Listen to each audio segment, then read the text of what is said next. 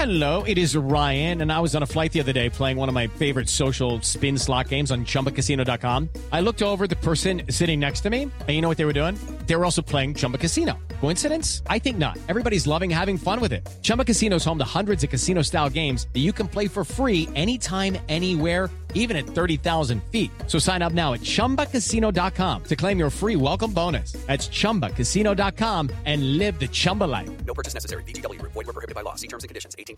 Hello, it is Ryan, and we could all use an extra bright spot in our day, couldn't we? Just to make up for things like sitting in traffic, doing the dishes, counting your steps, you know, all the mundane stuff. That is why I'm such a big fan of Chumba Casino. Chumba Casino has all your favorite social casino-style games that you can play for free anytime, anywhere with daily bonuses. That should brighten your day a little.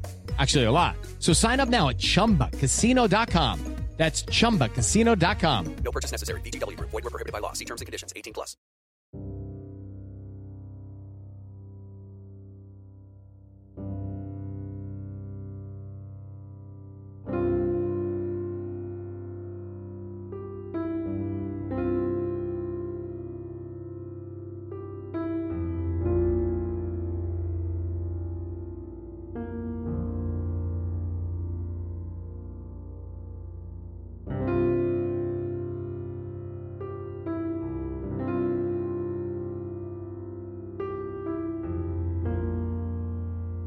On February 9th of 2004, 21-year-old UMass Amherst student Maura Murray disappeared in the White Mountains of New Hampshire in one of the most perplexing mysteries of our time.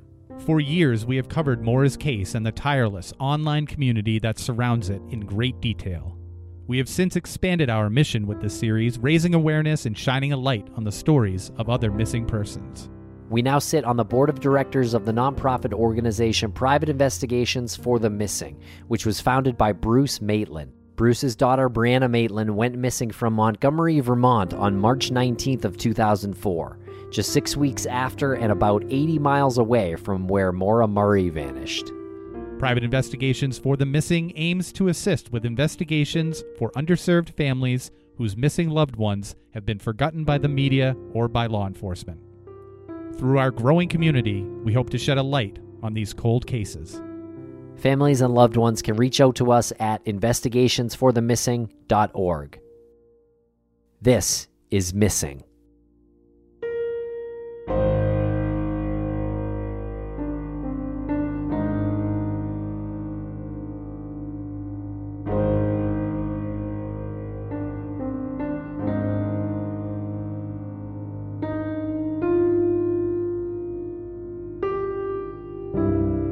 Welcome back to Missing. I am Tim, here today with Lance. Lance, how are you today? I'm doing well. How are you today, Tim? I am doing great. And in this episode, which we recorded live last Thursday evening on Get Vocal, which we do regularly, live shows on Thursday night on Get Vocal, this one we recorded with Jason Watts and Jennifer Amell. Jason Watts is an advocate for Brandon Lawson's case, and he was recently visiting New England, and we took a trip to Vermont with him. He really wanted to go see where Brianna Maitland went missing, so we ventured up there with him, with Jennifer Amell as well, who works with us. It was pretty interesting, and we talked about the trip in this episode. Yeah, we highlighted the feelings that we all had while we were at the location where the old Dutch Burn house used to stand. It's nothing more than what would be maybe a little bit of foundation from the house. It burned down years ago and was, essentially just leveled. And then we made our way over to the Black Lantern Inn where Brianna worked a few shifts before her disappearance. Some unexpected emotions, and overall just a really productive day. And of course, Brianna Maitland went missing in Montgomery, Vermont on March 19th, 2004. She was 17 years old at the time. And of course, we work with Bruce Maitland, her father, on his nonprofit Private Investigations for the Missing. So you can check them out and us out at investigationsforthemissing.org. Also, all their social channels are really great, and there are links in the show notes to follow those. Private investigator Greg Overacker joins us a little bit later on the show, and we're going to play some clips from our trip to Montgomery as well. And be sure to swing on over to our website, crawlspace-media.com, to learn more about new shows, old shows with new episodes, any live events coming up, anything you could ask for. Head on over there, crawlspace-media.com.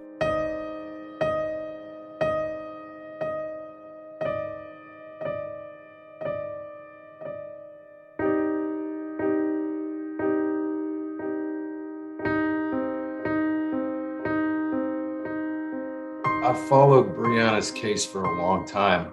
I think I can remember reading about it in like 2006, 2007. I really got knee deep in missing person cases when Brandon went missing, but I had never forgot about Brianna's case and Maura's case and stuff like that. And one of the things I've always tried to do is inspire and motivate people to do the same. And I wanted to be one of those guys that did more than just talk about it. I started using the hashtag Bring It for Bree when I would talk about Brianna's case. And I was like, well, how do I motivate and inspire people to do that if I don't at least try to do it myself? And so when the opportunity to come up there and see you guys came about, I came up there to visit you guys, to record an episode on Brandon, but I knew being up in that area, the potential to go to those places was there. And I think, we all kind of started talking and said, yeah, we should definitely try to do that. And so, that was on the list of things I wanted to accomplish being there. And so being able to do that, I felt like I was putting my words into action. Well, I would say you did that. Pretty drastic measures of traveling nearly across the country to come up here. And what did you learn, I guess? What any major takeaways? It's kind of like a lot of missing persons cases. You don't have enough evidence to say for sure. All you can really do is try to reasonably speculate, and Brianna's case was no different. I think Brianna's case was probably the fourth or fifth disappearance that I actually visited the scene. And, you'll hear people talk about visiting scenes of missing persons cases where, they get this creeped out feeling of being there, or it makes them feel uneasy to be in that spot. I had never encountered that feeling, being at the scene of Brandon's disappearance or being at the scene of Jason Landry's disappearance. I know I'm in a spot where a human being was last known to be, and I'm certainly, aware of that. And so I was really curious to see how being where Brianna would make me feel. And I ended up being emotionally affected a little bit more than I thought I would. I mean, I think you guys remember when we got back in the car after being at the site for a little while, I was a little emotionally off. I remember telling you guys, it's not fucking fair what happened to her. Hey, hold up, isn't this Coming it? up, is it? This is it. Wow. I recognize the two roads. Yeah, right here. Yeah. Yeah, because there's what's left of the foundation.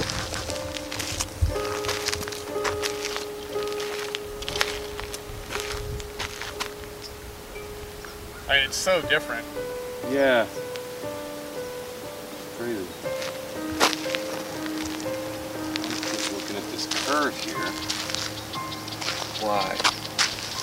Why stop? I'm wondering if someone passed her on this corner and slammed on the brakes. She would have had two options: rear end them or come off into here, right? And then she throws it in reverse. Why? She's coming from the Black Lantern, right? This is speculation, but like if someone's following her and they want her to stop, where's the best place to pass somebody? Around a curve, right? Gas on it, go around, slam on the brakes. She's got one option, or two options. She rear ends the shit out of them, or she has to go around and ends up over here, right? Then she throws it in reverse to get the hell out, wham, right into the house. They get out, run up, whatever happens, they pull her out, they're gone. The reason it looks like it happens so quick is because it does. And those emotions you weren't really expecting, and it sort of generated at the scene of the Dutchburn Foundation, which isn't even really a foundation anymore. It's some remnants of a foundation. The house is no longer there. Yeah, what was it that happened there? What did you expect it, and when did it kind of set in? I didn't expect it. I wasn't expecting it. Like I said, I've been to the scene of other disappearances and, not really being emotionally affected like that. Michelle Katz said this best once when she was talking to you guys. Each of us wants to see something of ourselves in the person we're looking for.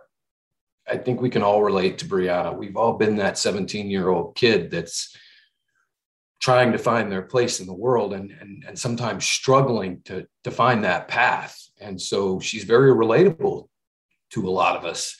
And I think I was feeling that as I was being in that spot, reaching out and touching what was left of the foundation of the Dutch Burn house elicited those emotions a little bit. We've all struggled to find our place at 17 and by all accounts, Brianna was struggling a little bit to find her place, and she had kind of a rough patch there at the end. And, she hurt some of her friends' feelings. We've all done that. And the best, any of us could hope for was ask for forgiveness and try to make it right. And one of the things that I found really, really sad was Brianna didn't get the chance to make it right with those people. And I'm sure she would have. There's some sadness to that. And Jennifer, what did you think? Now you're well, I don't want to call you a local at this point, but what did you think? In now, this is actually the second time you had been up to Montgomery, to the site where she was last seen, and the Dutch Burn spot. Can you tell us your thoughts on that area? I had been up there a few weeks previous with Lou and Greg on a mission to talk to some people who might have had some information on Brianna. And that trip was, I wouldn't call it emotional, because we went there kind of in a mindset not to reflect, but to take action, if that makes any sense. So I didn't really allow myself any time to feel anything. I did expect to feel something, and at the Dutch Burn, nothing really came to me. But weirdly, when we were passing by a farmstead, I think Lou and Greg had said, there was some kind of rumor that she might have gone to a party there or something. I did feel this kind of guttural drop in my stomach, and I don't know what that was about. That was completely unexpected. I don't know how much stock to place in that kind of response. Have you guys ever experienced that? Well, we had this conversation too, a bit with Jason and you in the car, and I don't. Physical locations like that, geographical locations like that, don't really elicit that type of response from me. And I'll tell you because of talking with people like Greg Overacker, who and even Lou, and when we hear how they approach an investigation, it's not. I mean, they obviously feel emotional about it. They obviously care. They wouldn't do it if they didn't care, but they care about details and facts. And if you're at the scene, you're there looking at details and facts, and you're sort of separating yourself from emotionally. And I'm not saying that it's right or wrong to feel emotional there. I think it is absolutely right. But just talking about it, I like when Brandon's parents came on with you, Jason, several months ago, that's the emotional part for me. I can't watch a dad talk about his missing or his son, or when Bruce comes on, that just does it for me.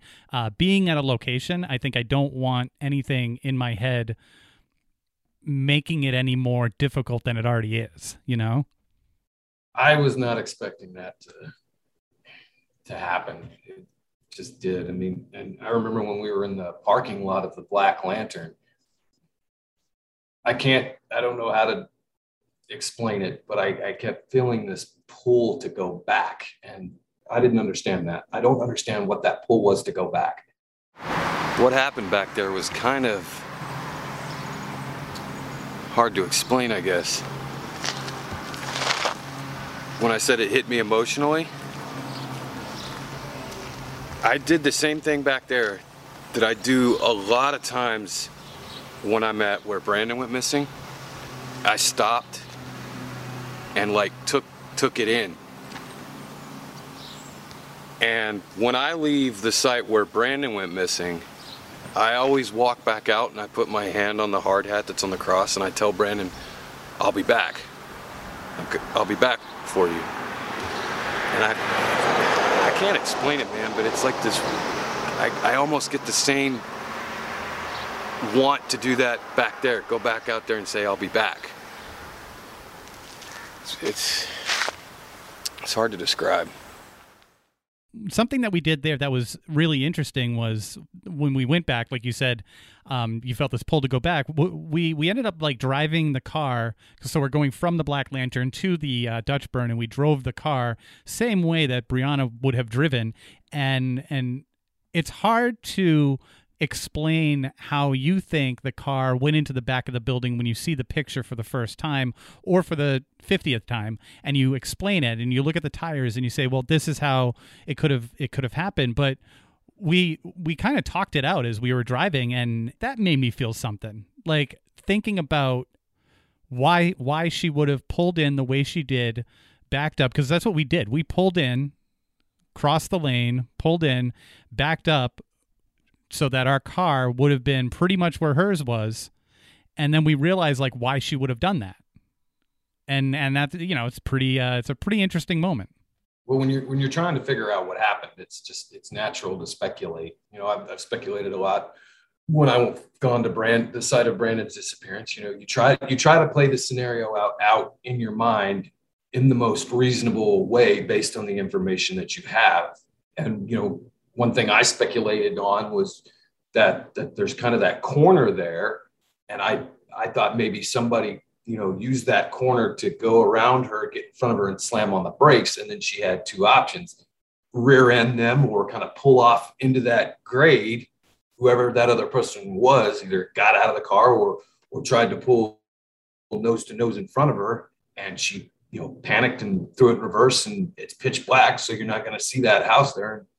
Boom. I mean, that's speculation, but you're trying to fit the puzzle pieces together reasonably.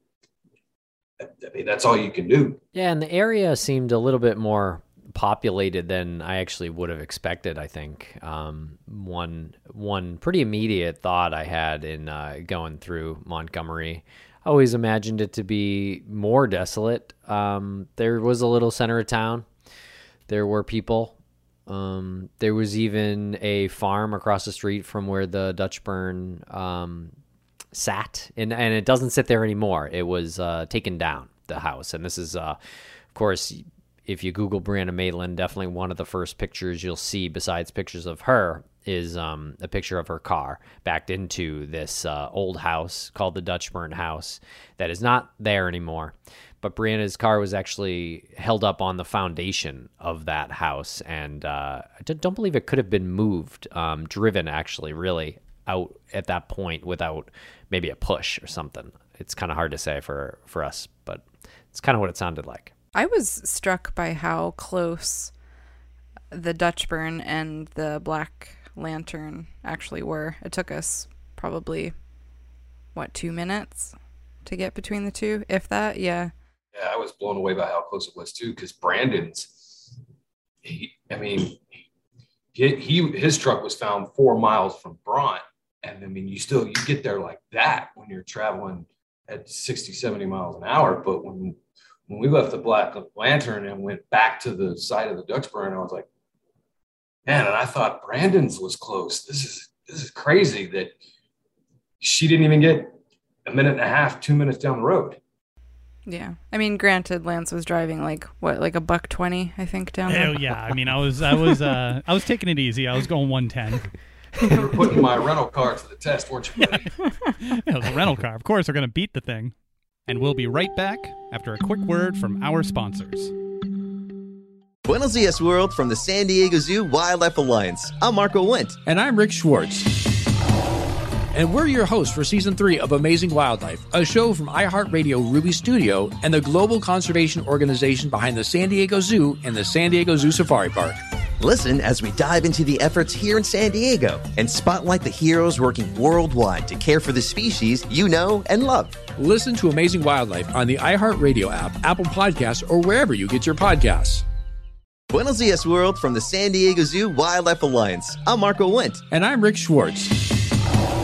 And we're your hosts for Season 3 of Amazing Wildlife, a show from iHeartRadio Ruby Studio and the global conservation organization behind the San Diego Zoo and the San Diego Zoo Safari Park. Listen as we dive into the efforts here in San Diego and spotlight the heroes working worldwide to care for the species you know and love. Listen to Amazing Wildlife on the iHeartRadio app, Apple Podcasts, or wherever you get your podcasts. Buenos Dias, world, from the San Diego Zoo Wildlife Alliance. I'm Marco Wendt. And I'm Rick Schwartz. And we're your hosts for Season 3 of Amazing Wildlife, a show from iHeartRadio Ruby Studio and the global conservation organization behind the San Diego Zoo and the San Diego Zoo Safari Park. Listen as we dive into the efforts here in San Diego and spotlight the heroes working worldwide to care for the species you know and love. Listen to Amazing Wildlife on the iHeartRadio app, Apple Podcasts, or wherever you get your podcasts. Buenos Dias, world, from the San Diego Zoo Wildlife Alliance. I'm Marco Wendt. And I'm Rick Schwartz. And we're your hosts for Season 3 of Amazing Wildlife, a show from iHeartRadio Ruby Studio and the global conservation organization behind the San Diego Zoo and the San Diego Zoo Safari Park. Listen as we dive into the efforts here in San Diego and spotlight the heroes working worldwide to care for the species you know and love. Listen to Amazing Wildlife on the iHeartRadio app, Apple Podcasts, or wherever you get your podcasts. Thanks to our sponsors, and now we're back to the program.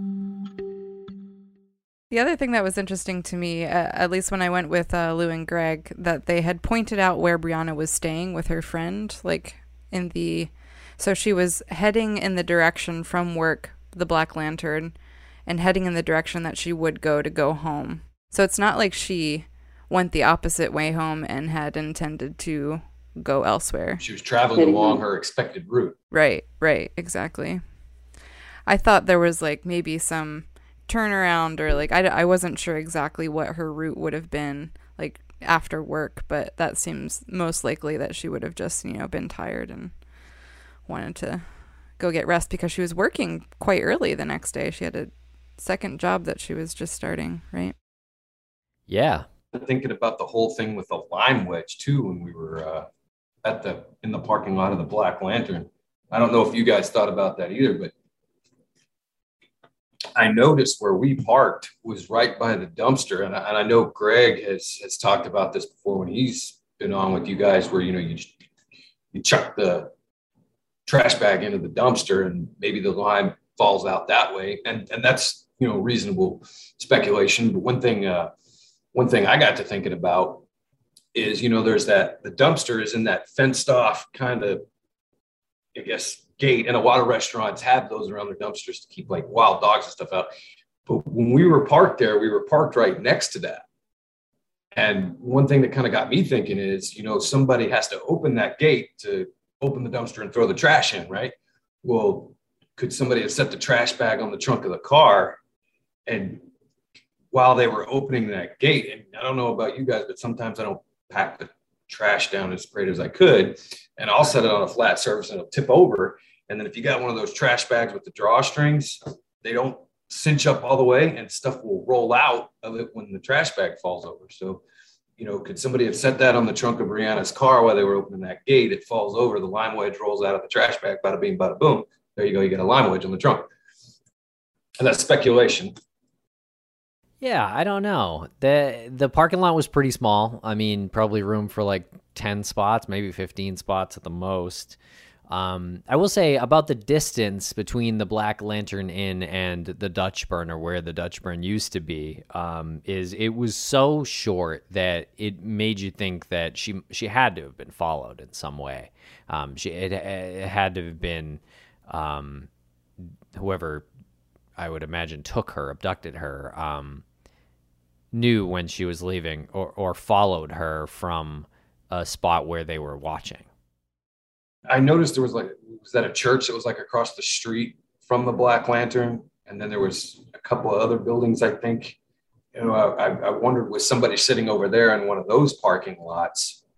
But it's like Lou and Greg have pointed out, they would either had to have known she was getting ready to leave or been really patient enough to wait for her. Mm-hmm. And if she was followed from the Black Lantern, I mean, they easily could have overtaken her car on that curve. So, like, when you're heading toward the Dutch Burn, there's, like, not a sharp curve, but kind of like I guess you would call it a gentle curve of the road. And the Dutch Burn sits on this side. So if she was making that turn, you could easily see that if somebody sped up around her and cut her off, and that's what caused her to stop and go, oh fuck, and back up, because her wheel's already cocked, right? So she throws it in reverse right back into the Dutch Burn. I think I said it while we were there. If I was going to pass somebody, I'd use that curve to my advantage. Yeah, you're totally right.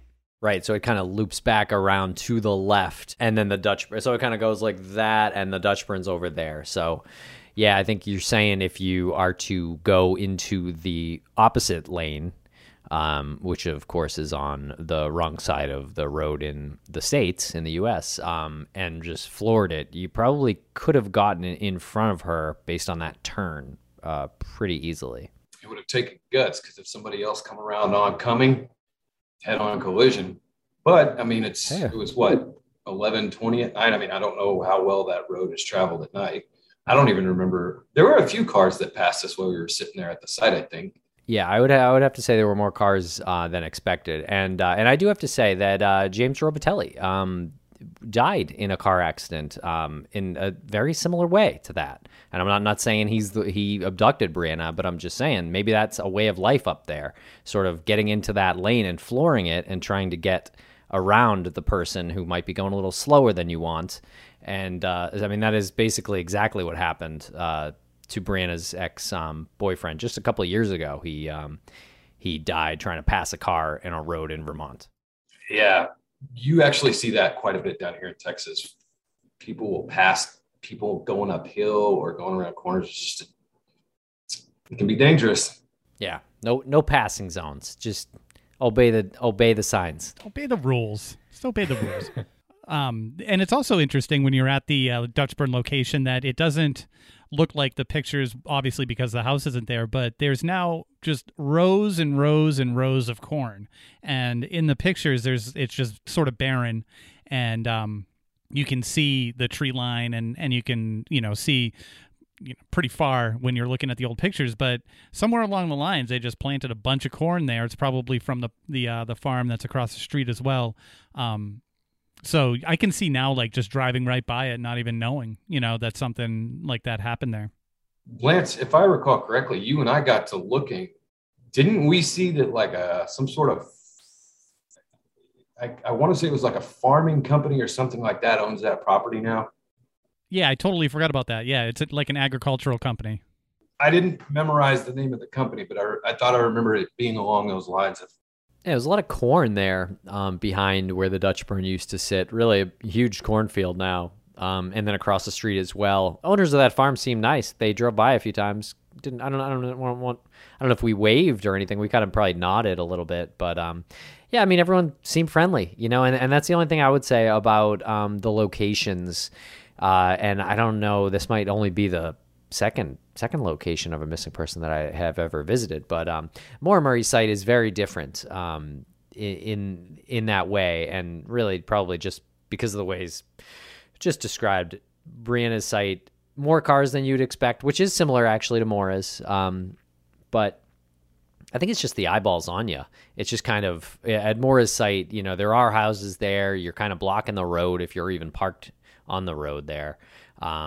It's not really the safest place to stop. So you kind of feel those eyeballs on you. It's not so much of an eerie feeling, probably because of what happened there, but more so much a feeling of people watching you. Didn't get that feeling at all at Brianna Maitland's site. No, and you don't get that feeling when you're at Brandon's either. I mean, they're now, one thing I will say about Brandon's is a lot of cars pass you by because you're on a busy highway.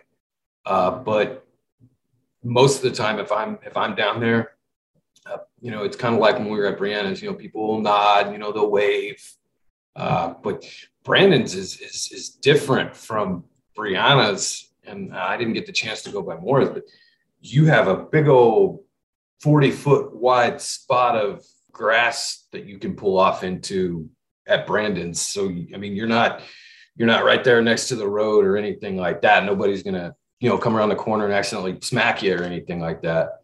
Right, and we went to the Black Lantern, and you mentioned the parking lot. And the parking lot, I guess in my head when I was picturing all of this, I knew from going on Google and checking out the images, I knew what it looked like, but my brain always kept going to a restaurant that I worked at in New Hampshire. Every time we talked about it, that's just where my head always went, was the parking lot in this restaurant that I worked at in New Hampshire.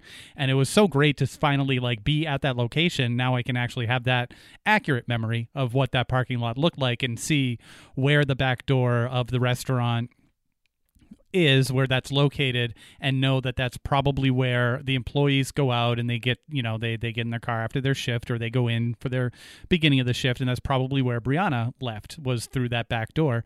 And we were there for probably 10 minutes or so. No, longer. We were probably there for 20 minutes, 15, 20 minutes before, and they were closed, before somebody came out. And that was really interesting. And Jen had I think I kind of froze. I was just I don't know what to tell this person. It was this woman with a bucket, and she was obviously doing some gardening.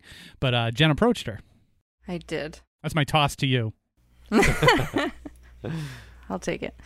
Yeah, Tim and I were filming, which some people are a little suspicious when they see people filming, especially if a business is closed. And she happened to work for the Black Lantern, and when I went up and apologized, sorry that we're kind of not trespassing, but it's a bit of an odd thing to do, and said we were, part of Crawl Space and looking into Brianna Maitland's disappearance, and did she know anything about it? And it turns out that she worked with Brianna, which was pretty cool to find out. And God, she said she'd been there for 20 years. Is that right?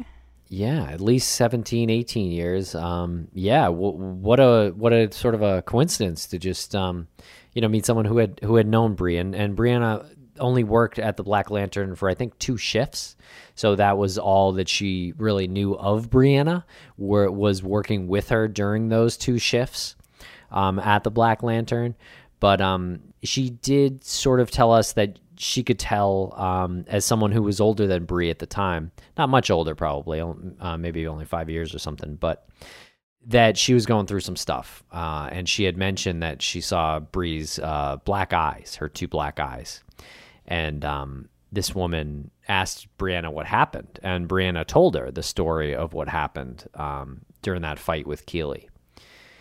And I thought that was really interesting to hear that recounted back from someone who spoke, who, it's sort of like hearing it right from Brianna in a way, because I don't know how much media this woman has consumed. It doesn't seem like much. And the story has probably changed over the years, but she basically tried to recount exactly what Brianna told her. Yeah, I mean, the other thing that she said that was interesting to me, she mentioned that she was a bit older than Bree, but that she had this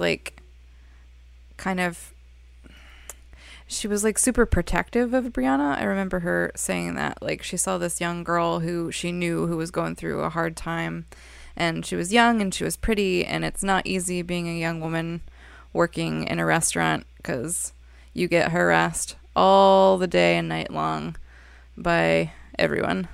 So I think she mentioned that there was a couple quote unquote creepy patrons, and I don't know if this is anything outside of what is unfortunately normal, for people to make passing comments or whatever to Bree, but she said she was just just protective and a little worried about Bree. Yeah, she did say she was a little protective, kind of felt, that connection because she was a little older than her, and almost taking her under her wing a little bit was sort of the vibe. She did say that Bree was a dishwasher, which we knew. She said she did have interaction with patrons as a busser. That was one question we asked. I'm reading the notes right from that I wrote down right after the conversation. I don't have anything in here about her saying anything about any creepy patrons. I don't think it was specific. It was just kind of a general thing. Yeah, she had said because she had just I don't know how long it had been, but she had just given birth, because she said her daughter was 17. So she said it was right around the time that she had just given birth, or she was pregnant at the time. But I remember her saying that she started feeling these motherly sort of protective instincts whenever she would see people like look at Brianna in a kind of in a sideways way. What are the odds of that, though? Like, what are the odds that somebody worked with her that close to her disappearance and still worked at the Black Lantern, and on the day that they're closed, like technically her day off, she's there doing gardening? You guys were talking about the Dutchburn home. That upsets me that's gone. That was a landmark. I mean, it's kind of a sign for us that time has passed. A great amount of time has passed. But that's upsetting. I was really pissed off when I heard about that.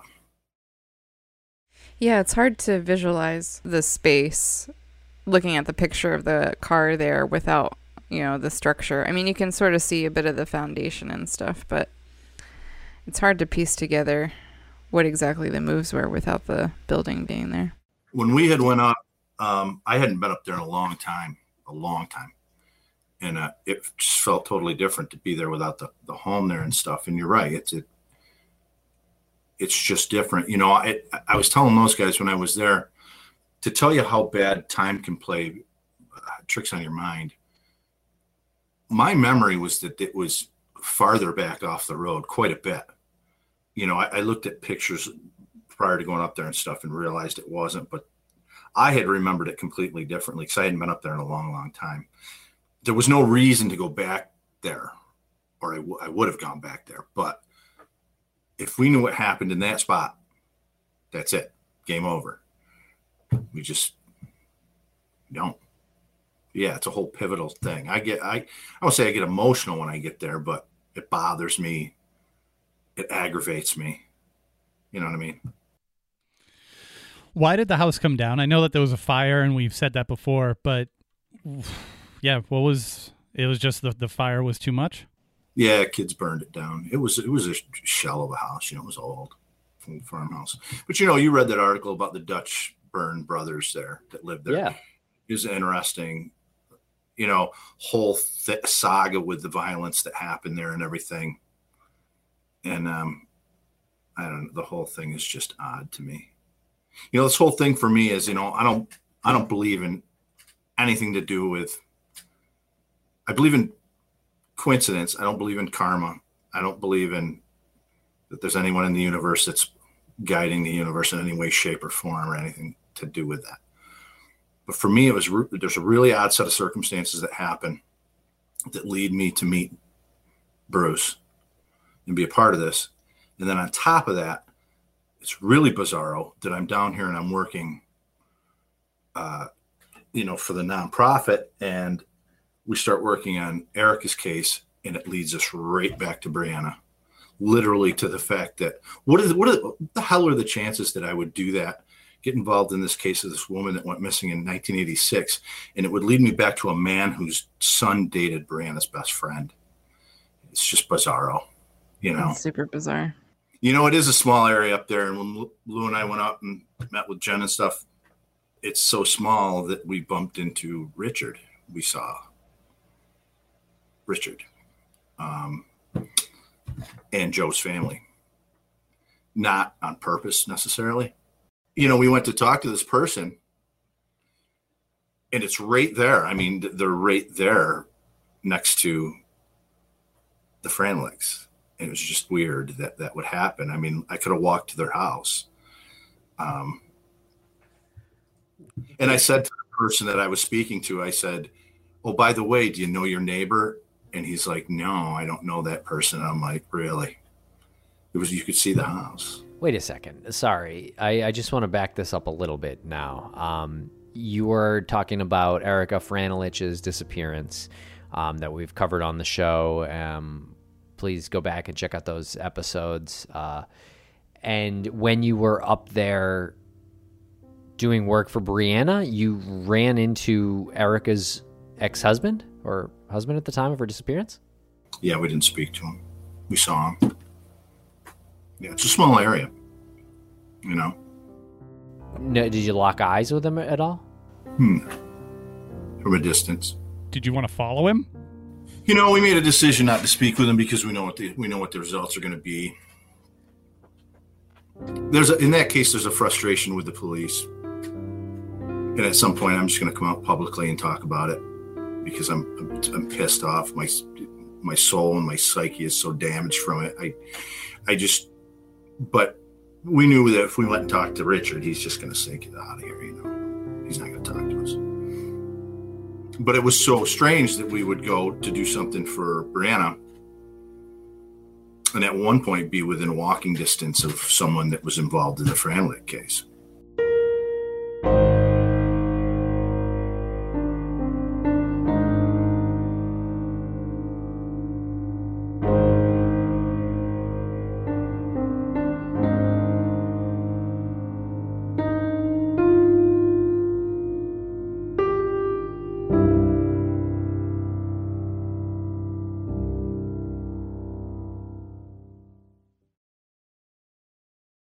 Step into the world of power, loyalty, and luck. I'm gonna make him an offer he can't refuse. With family, cannolis, and spins mean everything. Now, you wanna get mixed up in the family business. Introducing The Godfather at ChumbaCasino.com. Test your luck in the shadowy world of The Godfather slot. Someday, I will call upon you to do a service for me. Play The Godfather now at ChumbaCasino.com. Welcome to the family. No purchase necessary. VGW Group. Void where prohibited by law. 18+. Terms and conditions apply. Our kids have said to us since we moved to Minnesota, we are far more active than we've ever been anywhere else we've ever lived. Moving to Minnesota opened up a lot of doors for us. Just this overall sense of community, the values that, Minnesotans have. It's a real accepting, loving community, especially with 2 young kids. See what makes Minnesota the star of the North. New residents share why they love calling it home at exploreminnesota.com/live. Our kids have said to us since we moved to Minnesota, we are far more active than we've ever been anywhere else we've ever lived.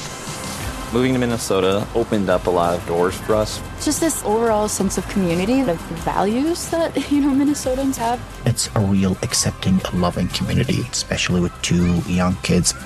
See what makes Minnesota the star of the North. New residents share why they love calling it home at exploreminnesota.com/live.